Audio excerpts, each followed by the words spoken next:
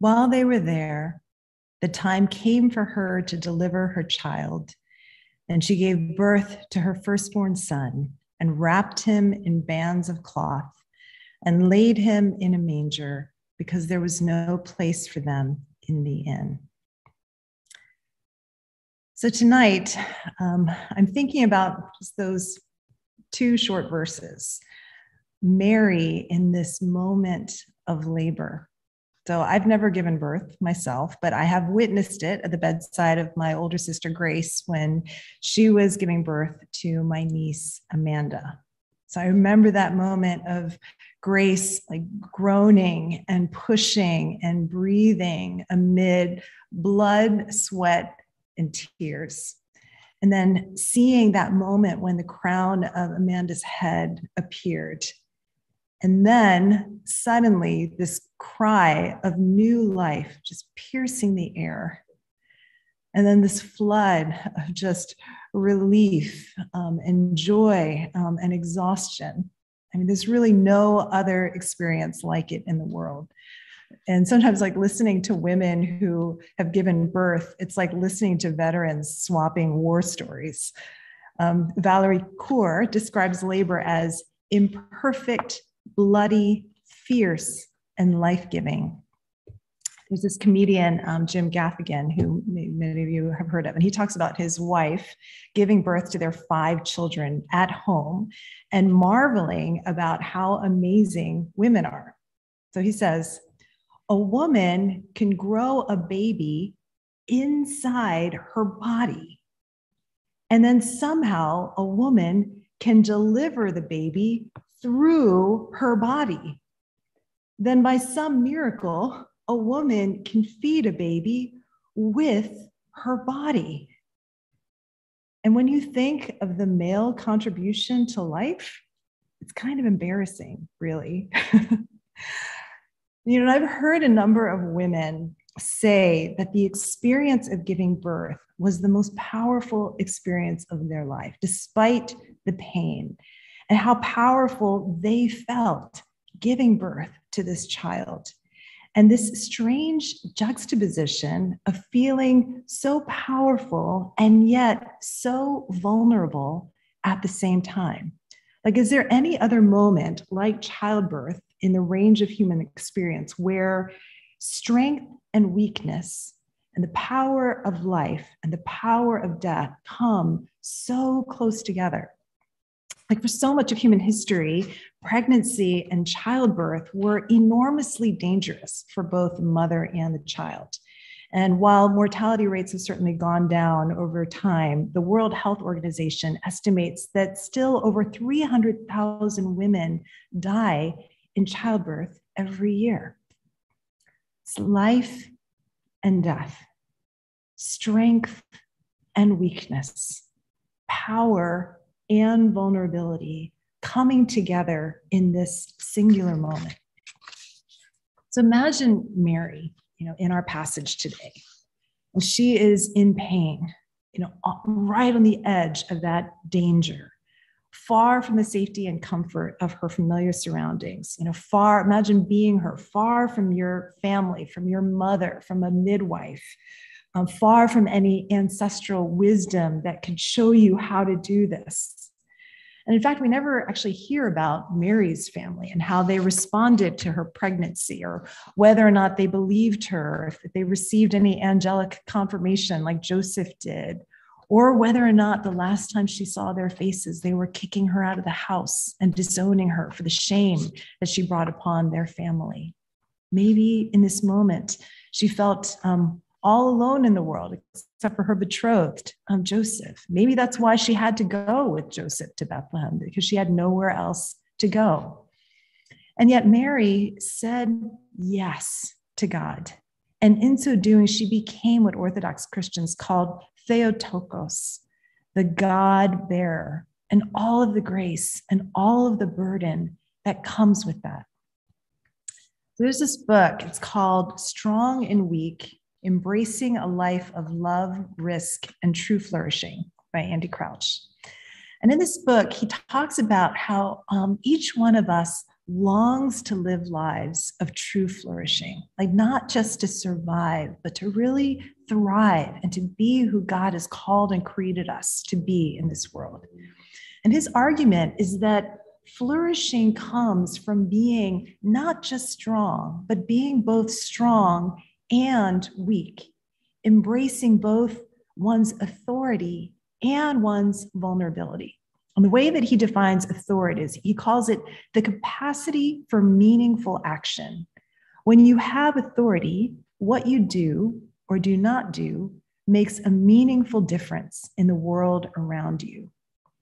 And this authority is meant to characterize every person who is made in the image of God, like even infants. So when my niece Amanda emerged from Grace's womb, she cried out, and boy, did we hear it and respond to her. So that's authority. But vulnerability, the vulnerability that leads to flourishing, requires risk, which is the possibility of loss, the chance that when we act, we will lose something that we value. In fact, that word vulnerable comes from this root word that means to wound.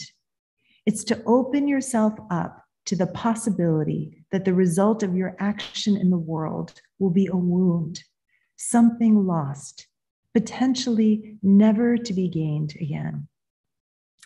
That doesn't sound that appealing, does it? And that's why we so often avoid vulnerability at all costs. Like people who have authority, but no vulnerability and who are never exposed to any kind of real meaningful risk to themselves, Andy Crouch says that that's the place of exploitation. That's when exploitation happens. What about those who are highly vulnerable, but they have no authority, no capacity for meaningful action in their lives or in the world? That is the place of suffering. And there's so many people in our world who are in that space. And what about those who are neither vulnerable, truly, nor do they act in any meaningful way? Well, that's the place of withdrawal, of apathy and denial. But true flourishing holds both of these things together in tension. In the beginning was the Word, and the Word was with God, and the Word was God. All things came into being through him, and without him, not one thing came into being. He was in the world, and the world came into being through him, yet the world did not know him. He came to what was his own, and his own people did not accept him. But to all who received him, who believed in his name, he gave power to become children of God, who were born not of blood or of the will of the flesh or of the will of man, but of God.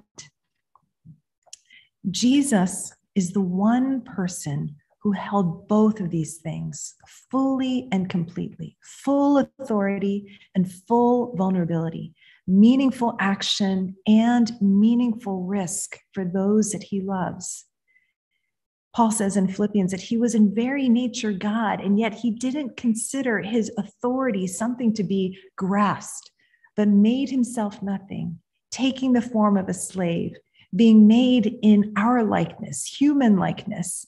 He made himself nothing, becoming as vulnerable as a baby born into this world. And that's what makes this moment one that the angels sang about, that the shepherds marveled about, that Mary treasured and pondered in her heart. But even beyond their vision in this moment, becoming vulnerable, even unto death, death on a cross.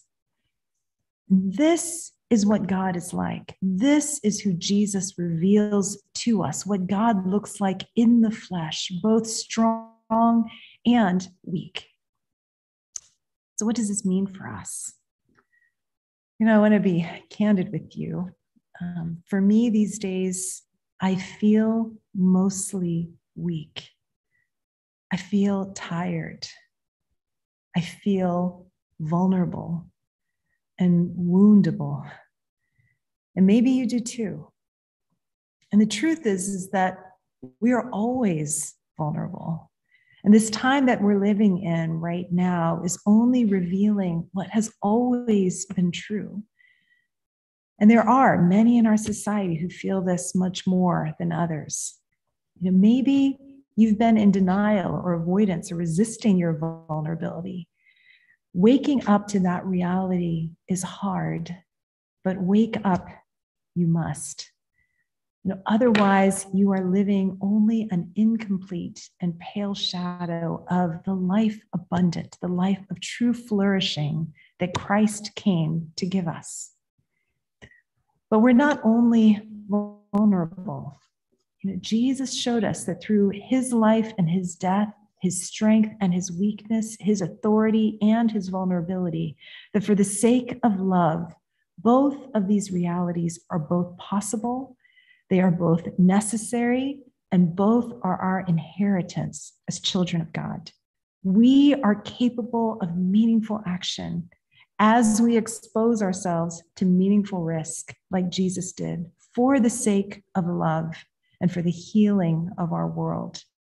That is why Christ came. That's why Christ was born into the world and why he went to the cross for us. So tonight marks the end of Advent, and spend this season of longing and waiting and hopeful expectation. And it is the beginning tonight of Christmastide, where we celebrate that light that shines in the darkness. So in my Advent devotional this past week, I read a poem by St. John of the Cross, who was a Spanish mystic in the 16th century, and it's called If You Want. If you got our email today, Alicia also included that in the email, and this is how it goes. If you want, the Virgin will come walking down the road, pregnant with the holy, and say, I need shelter for the night. Please take me inside your heart. The time is close. Then, under the roof of your soul, you will witness the sublime intimacy, the divine, the Christ taking birth forever, as she grasps your hand for help. For each of us is the midwife of God, each of us. Yes, there, under the dome of your being, does creation come into existence externally through your womb, dear pilgrim, the sacred womb of your soul, as God grasps our arms for help. For each of us is his beloved servant, never far. If you want, the Virgin will come walking down the street, pregnant with light, and sing. For some of us tonight, the question is simply, will you make room for Christ? As that Christmas hymn says, let every heart prepare him room. And so how is God calling you to prepare him room under the roof of your soul? Like, what needs to be cleared out and cleaned out, let go of and released so that you might receive him? For others, maybe the question is, in the midst of your vulnerability and the vulnerability of our world right now, what is being born in you, in the sacred womb of your soul? Maybe it is asking the question, how am I called to be the midwife of God right now? Being a midwife is messy, bloody, risky work, and yet there is nothing more powerful.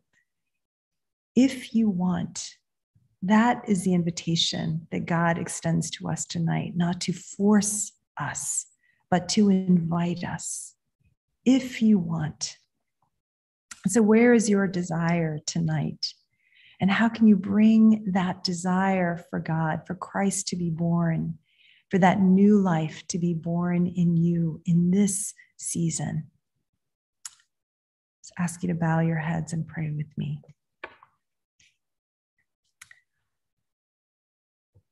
God, we come to you, the one who was both strong and weak, the one in whom the power of death and the power of life lives, and you hold that for the sake of love, for the healing of our world.